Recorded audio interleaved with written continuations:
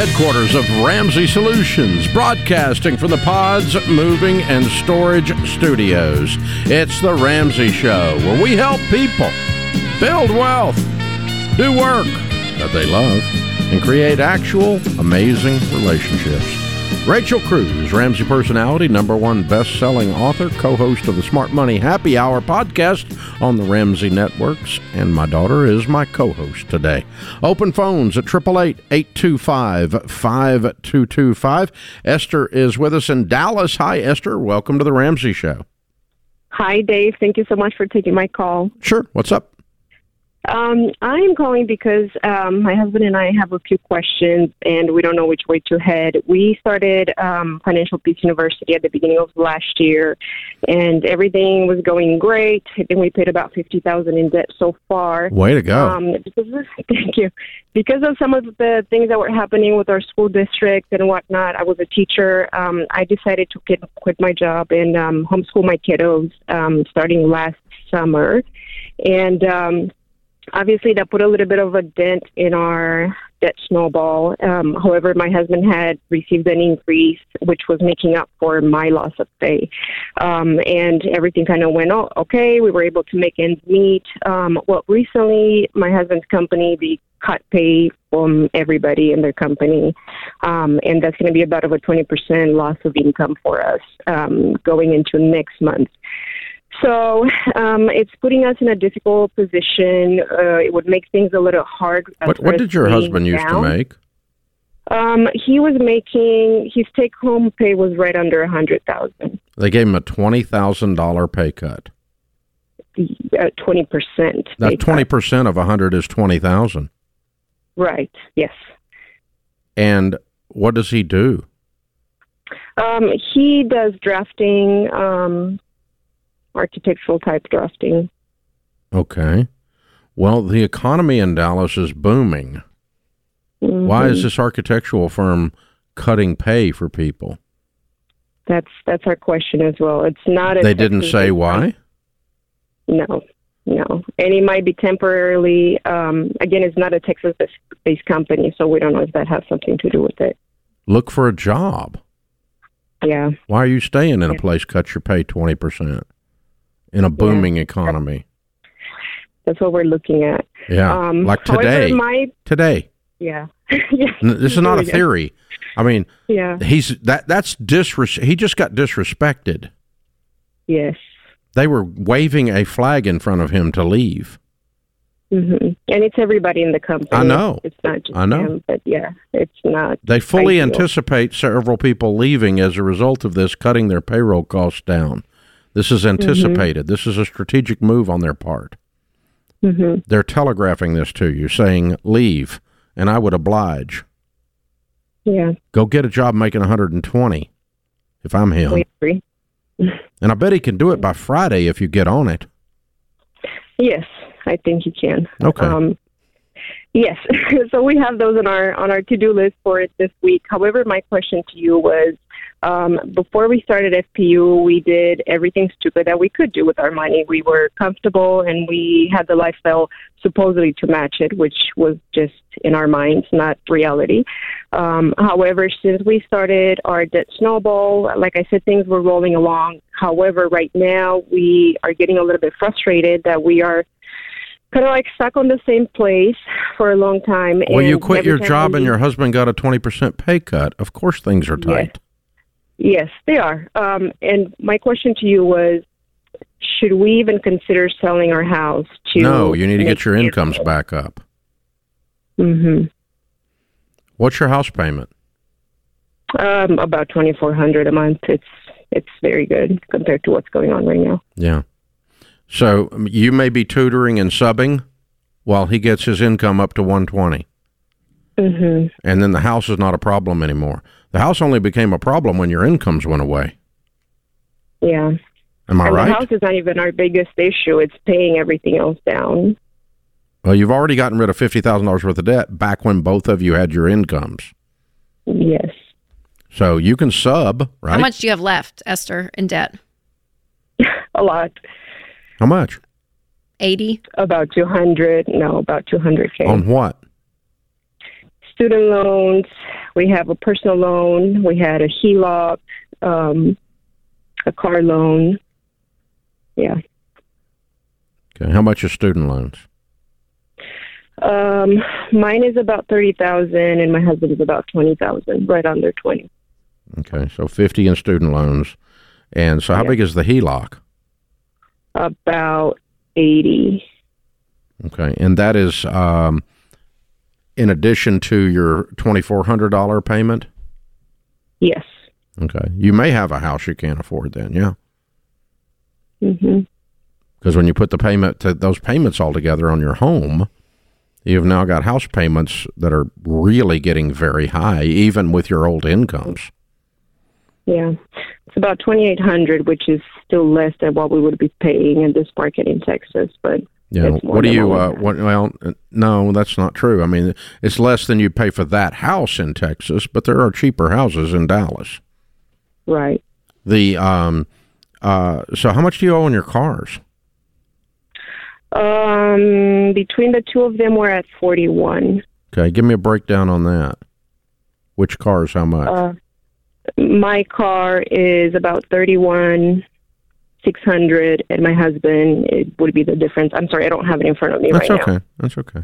Yeah. So here, the way I look at all this stuff is what I would do if I woke up in your shoes. Okay.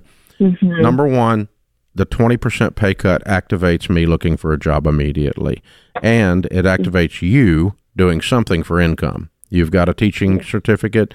You can sub. You can do some while you homeschool. You can still pull this off. Well, it's summer right now, technically. Yeah. So and do whether a bunch it's tutoring. Of tutoring, absolutely. Great money tutoring. Really great money tutoring. And I'd pick up a bunch of that and get his income back up, get yours up temporarily. I'd sell the $31,000 car in about 20 seconds. Mm-hmm. I wouldn't keep it. But before I sold my house, I would be cleaning off a whole bunch of this other stuff. And I would be willing to lean into this because selling a house is expensive. It's expensive to move. It's expensive emotionally. It's expensive everything.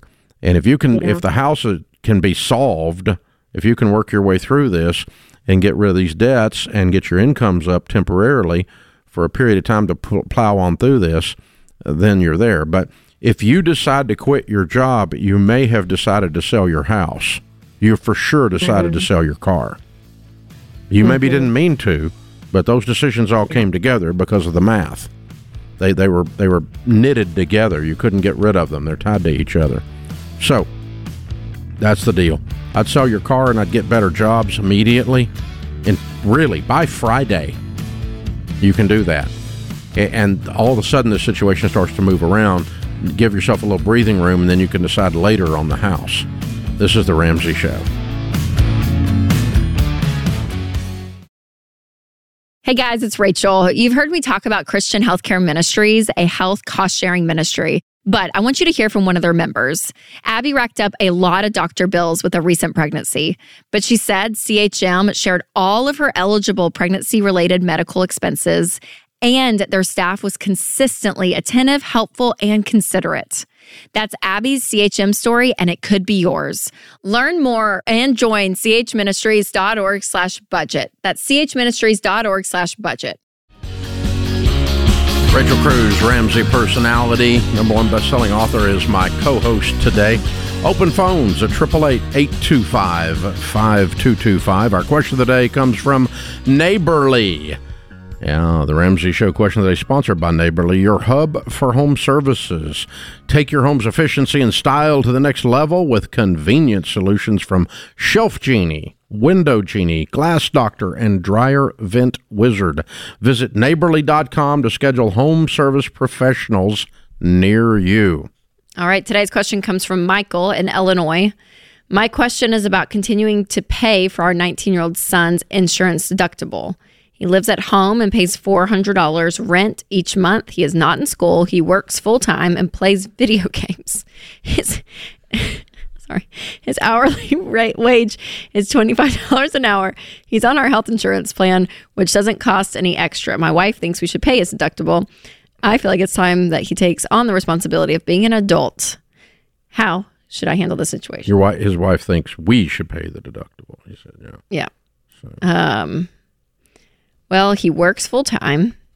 I just think that's funny. And he plays video games. Why is that funny? I don't know, because I'm like, it would be... Sounds like a teenager. Well, you could be like, well, he works full time and watches Netflix at night. I don't know. Like, it's just like a thing you do. I don't know why video games is like the thing that he tells us about. Because it pisses his father off. I think so. Maybe that's what it is. That's exactly why. He plays Netflix. He looks at his phone. He mentions it because he's useless, yeah. No, but he works. No, I know. His dad just doesn't like it. I know. I mean, I don't know, Michael. I mean, he's paying rent. I think he should move out. Yeah. But I mean, what it was with the whole Obamacare situation that it bumped up to 25, right? That you can be on your parents' health insurance. Yep. Okay, you could disagree with me on this. That doesn't bother me. A part of me is like, yeah, if you until he moves out, he's on his own. He goes and gets a job that has benefits. Maybe that's what he needs to be doing. But if he's 19, I mean, he may have just graduated high school and he's figuring it out. I don't know. I don't think the deductible is the issue. Your problem, Michael. Yeah. I think your problem, Michael, is you think this kid needs to move on. Yes. And instead of saying that, you want him to pay the deductible. Right. So the deductible's the symptom. The question is the symptom of the whole situation. So here's what I think will solve your angst, Michael, on the video games and the deductible both, okay, is if you put a schedule on when he's leaving. And so I would sit down with him and say, I'm your dad, I love you, and I'm here to help you, and I'm not here to support you for the rest of your life. And so you're doing a good job earning some money. I don't really need a renter, so I don't need your rent money. What is best for you as my son is for you to stand on your own 2 feet and have the dignity of operating your own household. And I want us to work up a plan that moves you towards that.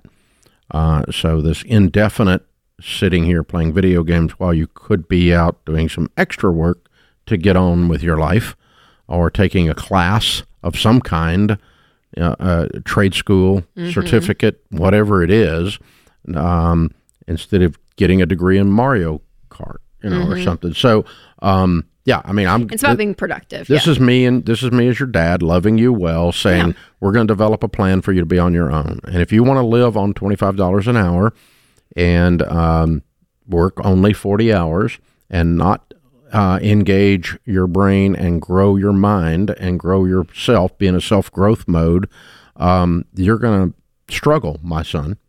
Mm-hmm. So I want you to think about that. I want you to think about what you're engaging in.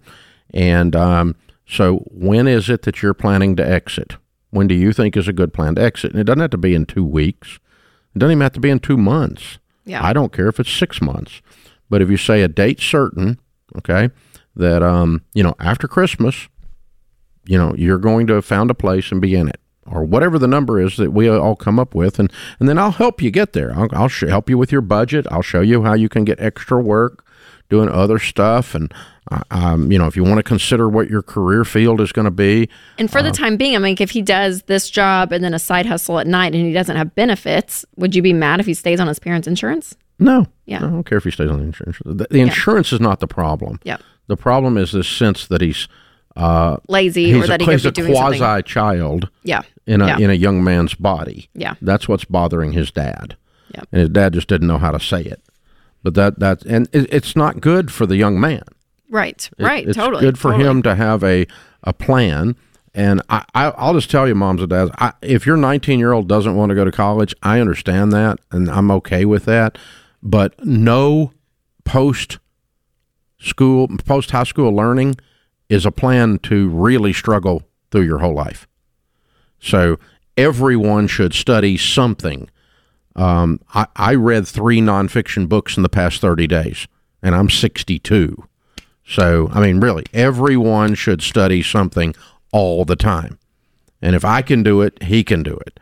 You should always be learning something, knowing something, doing something you didn't know before so that you have a better life. Yeah. And so I don't care if he wants to become a welder, if he wants to become a diesel mechanic. I don't care if he wants to be go to code school. But have a path. Have something you're working towards. Do something you're learning and doing beyond. I'm going to make, basically the minimal entry rates and try to survive on that. It's going to be tough. It's going to be a tough life. So I want to help him with that. I want to help him extend his career direction, and I want to help him get on his own. Because when he feels the pressure of actually doing his own thing, out there in the real world, it'll change his emotional maturity. Mm-hmm. And I heard something the other day that in France, one of the parenting philosophies that they have, apparently, I don't know if this is true, but I thought it was good, is frustration. They want their kids to feel frustrated. So there's not kids menus when you go over to France. I mean, they really do make the child adapt into adult, yeah, because they're like, and you're going to feel frustrated about that, but you need to, because when you feel frustrated, you're uncomfortable, you have to make decisions, you have to understand problem solve, right? Where in America, we're more just like, we want to make you comfortable, and we don't, if you feel frustrated, we'll fix it for you, right? It's that helicopter type parenting. Yeah, we want to create an environment where you have no stress. Yeah, so even at 19, it's like, have a little frustration in there and have to kind of figure it out. Have a little stress in there, yeah. And again, this is not an act of being mean or something like that, or being angry. But I can tell you this, Michael, as a dad, all right, of grown people, the frustration you have is not with video games. You would not mind him playing video games at all if he was studying and working towards a goal in his career, if he was standing on his own, and he was making more money, and he was working overtime, and he was paying his own bills. That's what made me laugh. Like the video. That's where the frustrate. Yes, comes out there. Yeah, the video games is you're not frustrated with video games. You're frustrated with all these other things, right? And because he could be doing those things while he's doing the video game. So that's what's bothering you. Yep. And it's also an indication of emotional immaturity at this stage of the game. So that comes up in this discussion. Yes. Not everybody plays video games is emotionally immature. That's not what I'm saying. But that comes up in this discussion is an indication he's afraid his son is not maturing. Yes. And that he's still thinking like a 16-year-old. Right. And that doesn't work when you're 19, and it sure as crud doesn't work when you're 29. So that's a good question. Mm-hmm. This failure to launch thing, it's very real. Yep. It's very real. And moms and dads, the numbers are astronomical. The number of millennials and the number of Gen Zs that moms and dads are paying their bills is crazy. The average is $1,425 a month that you guys are paying for your, and I love this phrase, your grown kids. What is a grown kid? I don't understand what that is. But yeah, it's an oxymoron, I think. But yeah, for your children who have grown up, but they didn't. And so you're paying their bills. You're paying for their house payment. You're paying for this. You're paying for that. You are not helping them. You are not helping them. You are not giving them the dignity, the freedom of agency. Their feedback loops are not closing. You're not creating emotionally mature people. Wow. And the devastating effects on this nation are amazing that go with that. This is The Ramsey Show.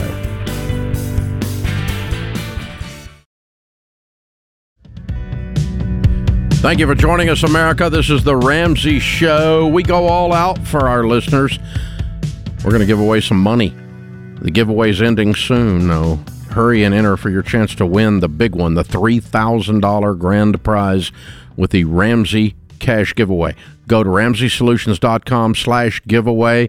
You can increase your chances of winning by entering daily. No purchase necessary. Got to be 18 or older to win. RamseySolutions.com/giveaway. Just a couple of days left on this if you want to get in. Our books are all on sale for $10 each. All of our number one bestsellers, all of Rachel's number one bestsellers, all of my number one bestsellers, Deloney's, Coleman's, they're all on sale, $10 each. And I got to tell you, with inflation, our costs on these books have gone up dramatically, what it costs us to produce a book.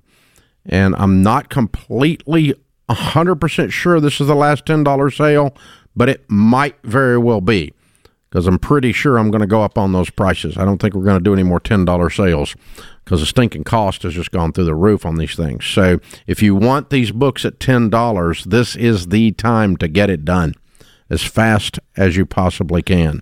Go to RamseySolutions.com. You want to load up on books at $10, might be advisable.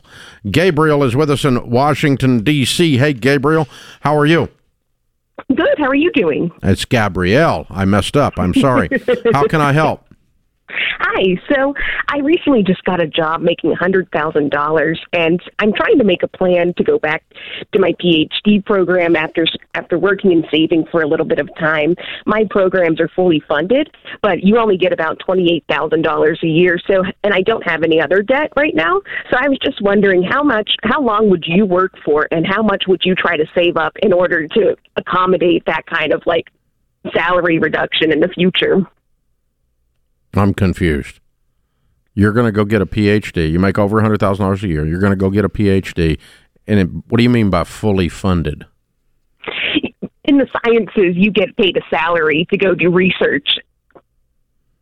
So you'd work for the school while you're getting your PhD? Exactly. Oh, so you would quit this job? You would quit this job and go work? Yeah. And you would make how much while you're working for the school? $33,000. So you would take a $75,000 pay cut? Yes, and but it's because I want to do this kind of research, and in order to get further in my career, this is kind of the next step after I work for a couple of years. And how long does that take? It'll take 4 years. Okay, so this is a $250,000 expense. Mm-hmm. Because you're going to lose $75,000 a year for 4 years. Yes. And I'm sorry, it's a $300,000 expense. And the end goal, though, Gabrielle, is that you'll have your PhD. Is this and you want to? What will you be doing after this 4 years?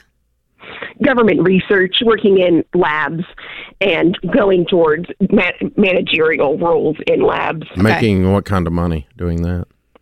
You can make up to $200,000 in my field specifically, doing those kinds of things. Okay. And so you're willing to invest $300,000 of lost income into this process? Mm-hmm. Okay. Do you have a family? Are you married? Kids? Nope. Okay. Okay. So what expense do you have? Can you live on the 33 while you're doing it? Yes. Okay. So what do you need to save for then? They're going to pay for the PhD, right? They will, but I want to make sure that I have a good nest since I'm pretty young, and I don't want to lose these kind of best years to invest my money for retirement. And because during that time, it's a little bit harder to make a big change to your retirement account while you're only bringing in that much money. Oh yeah, you won't have any money. Yeah, you'll be barely making it. But you're going back years. to college. Yeah, for 4 years. You're going to college. So during college, you're not going to be doing a bunch of big investing. How old are you? 23. Good for you. Well, you're very smart. So I think this is the time to do it. I'm like, if this is the track you want, you obviously know what you want. Yeah, I mean, I would. When are you thinking realistically that you're going to go? Next August, like a year from now? Yeah, within the next 1 to 2 years. Okay. Yeah, that's great. I would practice living on $33,000 and banking the rest of it while you wait. That sounds good. And I would go sooner rather than later. Mm-hmm. As soon as you can get into a program. Mm-hmm. That sounds good. Yeah, and because you want this behind you as soon as possible, so that the $200,000 income is in front of you as soon as possible. Yeah, and I wouldn't be too worried about the investing side, Gabrielle. I mean, obviously compound interest is awesome, but you're so young that I'm like, and you're going to be making great money when you come out of this program. So even if you started investing at 28 years old, you're going to be okay. And let me make sure I'm very clear, because I want to make this is a type of a fellowship in a sense that you're an employee of the school, and so you are having no costs. So there's no student loans involved in this process. Exactly. Okay. All right. That's what I thought I understood, but I wanted to make sure what I was agreeing to. That's great. Well, congratulations, Gabrielle. That's a lot of people call into this show for master's or PhD or law degrees. I mean, they come in and usually the answer is like, or they think the answer is like, well, the only way I can do it is student loans. So the fact that even you're finding a program like this, and you're obviously extremely intelligent to work in the fields you work in, and it's great. I think that's really exciting. And at 23, it's very impressive. Very well impressive. Done. Very well done. Do it. Have fun. Yeah, that's going to be great. But I would go as soon as I could. Yeah. There's piling up money in an investment account somewhere to get ready to do this that you don't have to do this is not a necessity. So I would start as quickly as you can quickly as you can get this lined up with someone. Again, you've got to live on what they pay you when you're doing it. To the extent you can't do that, you do have to have some money piled up to subsidize your years. But if you can live on the 33, they're paying 33, and everything else is covered, ding, ding. Mm-hmm. Get after it. I love it. I love it. Well done. Graham is in Boston. Hi, Graham. Welcome to the Ramsey Show. Hello, Dave, Rachel. How do you feel? I'm calling because I'm getting married in October, and my in-laws, they're gifting us some property, and they're okay with us selling it, but they want us to develop it first, and we don't even have the money for our own, house, down payment. We're working on that right now. But how do we approach this and do it in a way that's respectful towards them? Well, it's a gift with strings attached because why do they want you to develop it? They're fine with us selling it, but I guess they want us to, put into the community or something, or just try to get more out of just get more in the final sale. Yeah. Well, you're brand new newlyweds. How old are y'all? We're 30. Okay. Do you have a bunch of money? Certainly not. Okay. So you don't need to be developing real estate. Yes, we know that. And we want to sell it, but that's just what they're saying. So yeah, I would just tell them I don't want it then. I don't want it. You can keep it. If it comes with me having to develop it and I don't have the money to develop it, I don't want it. It's a burden. It's not a gift. These people are weird. That's a control freak move, man. Well, they're probably thinking. I know they're trying to be nice, but they're completely interfering. Yes. You can't give someone a gift with that many strings attached. That's right. That's controlling. Totally.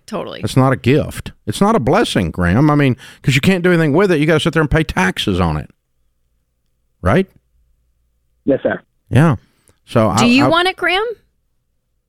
We'd like to sell it for the down payment. It would certainly help us get into a house faster.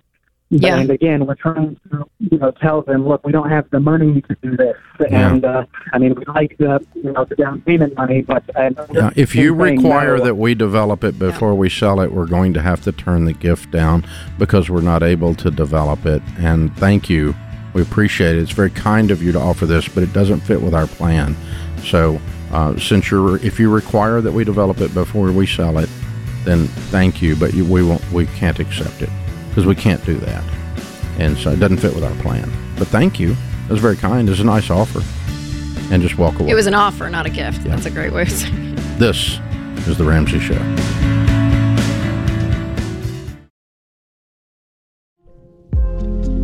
Our scripture of the day, Deuteronomy 31:6. Be strong and courageous. Do not be afraid or terrified because of them. For the Lord your God goes with you. He will never leave you nor forsake you. Do not stop thinking of life as an adventure, Eleanor Roosevelt said. You have no security unless you can live bravely, excitingly, imaginatively, unless you can choose a challenge instead of competence. Wow, pretty cool. Good stuff. Open phones here at 888-825-5225. Rachel Cruz, Ramsey Personality, is my co-host. Steve is in New York City. Hi, Steve. Welcome to the Ramsey Show. Yes, good afternoon, sir. Good afternoon, Rachel. Long-time listener, Dave. I was hoping to call you and ask for a debt-free screen, but I had to kind of put a pause on it. I came into some money due to a final estate for my mom, so I was hoping to just take the money, pay off the mortgage, but now I have children that are going to begin college next year, and everyone's telling me kind of put the brakes on. I'm just trying to decide where to use this money where it doesn't hurt me, that I have a paid-off home, and that's why you and Rachel are the first ones to come to mind to kind of maybe help me through the situation. Doesn't hurt you if you had a paid-off home. Are you talking about benefits for college aid or something? Right. Well, I don't know if having a paid-off home is going to, in terms of what you can get in financial aid, if they look at it as it's a positive for you, but you don't need as much aid because you have a paid-off home. well, they don't give aid. There is no college aid programs except for people who are poor, and you're not poor. There's Pell Grants. Are you talking about like scholarships and stuff? I'm sorry? There are not need-based scholarships for people who have the income that you have and the assets that you have. So the need-based scholarships are based on people that don't have any money. And you guys have... Well, I'm just saying like financial aid when you go to these universities, they work with you, but they look at all your financials. You have to fill out the FAFSA form. I know. And none of them give financial aid based on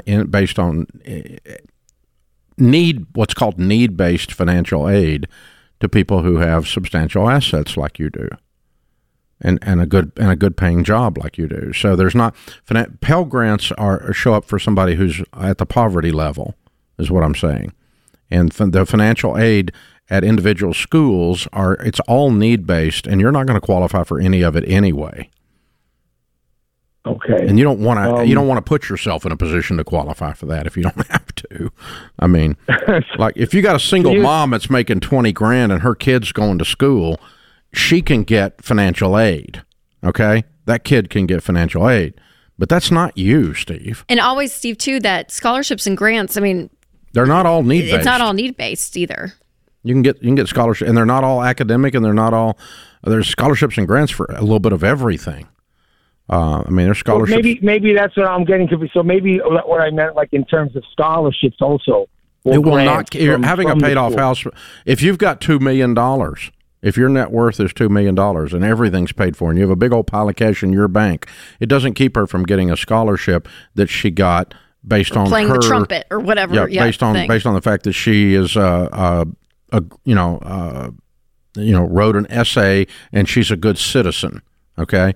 Because that you can get a scholarship for that, but they don't look and go, oh, you have to be financially pitiful to get these scholarships. That's not what the case is. So no, do the right thing for your finances. Now, the right thing might be to not pay off your house, and because you may need some money to pay for your kid's college. Right. That might be the right thing, but paying off. How old's your daughter? 17. Okay. She's getting ready to go. Have you picked out a school? Has she picked out a school? Y'all picked out a school? No. She'll start next August of 24.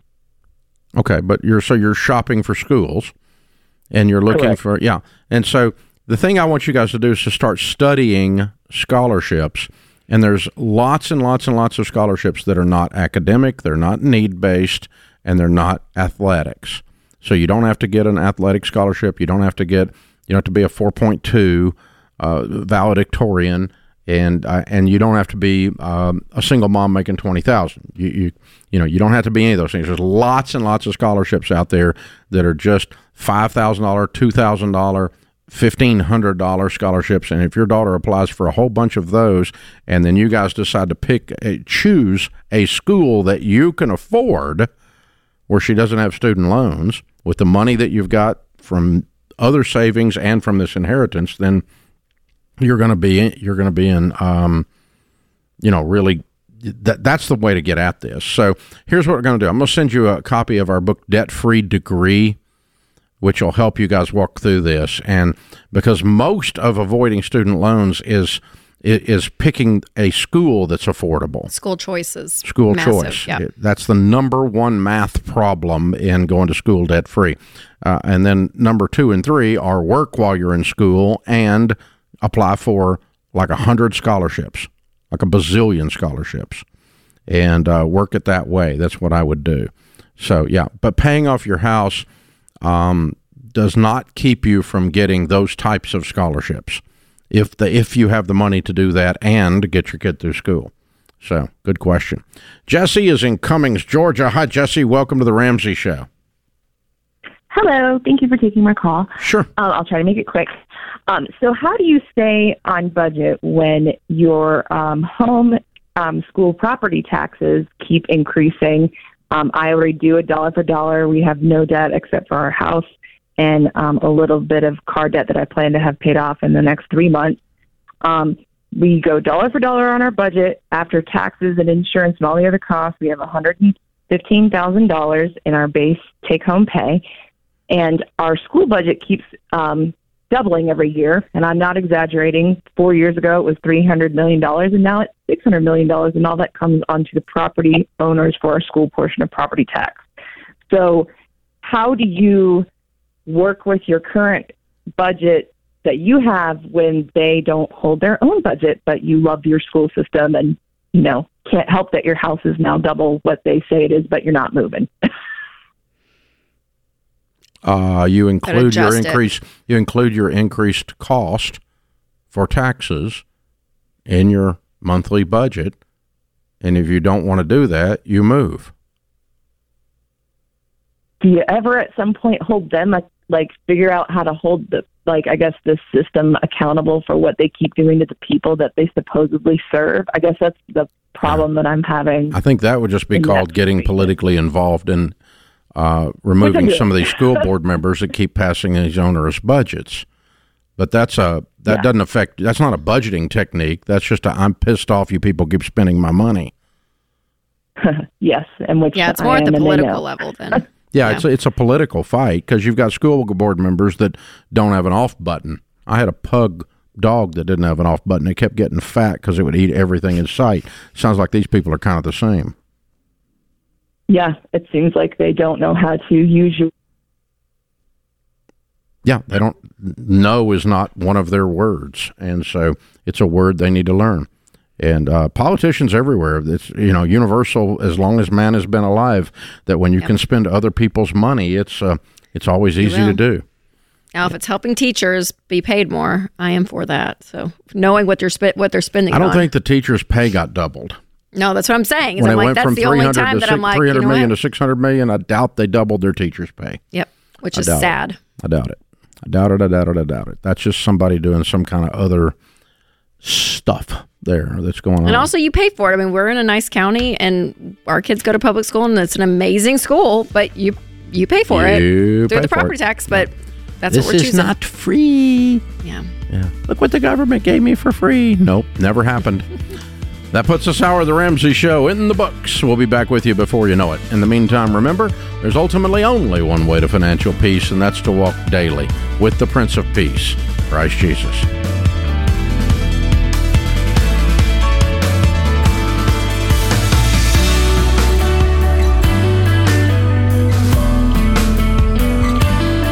Hey, it's Rachel Cruz. If you like what you heard in this episode and want to know more about getting started on the Ramsey baby steps, go to RamseySolutions.com and click the Get Started button.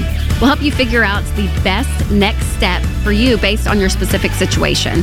That's RamseySolutions.com and click Get Started.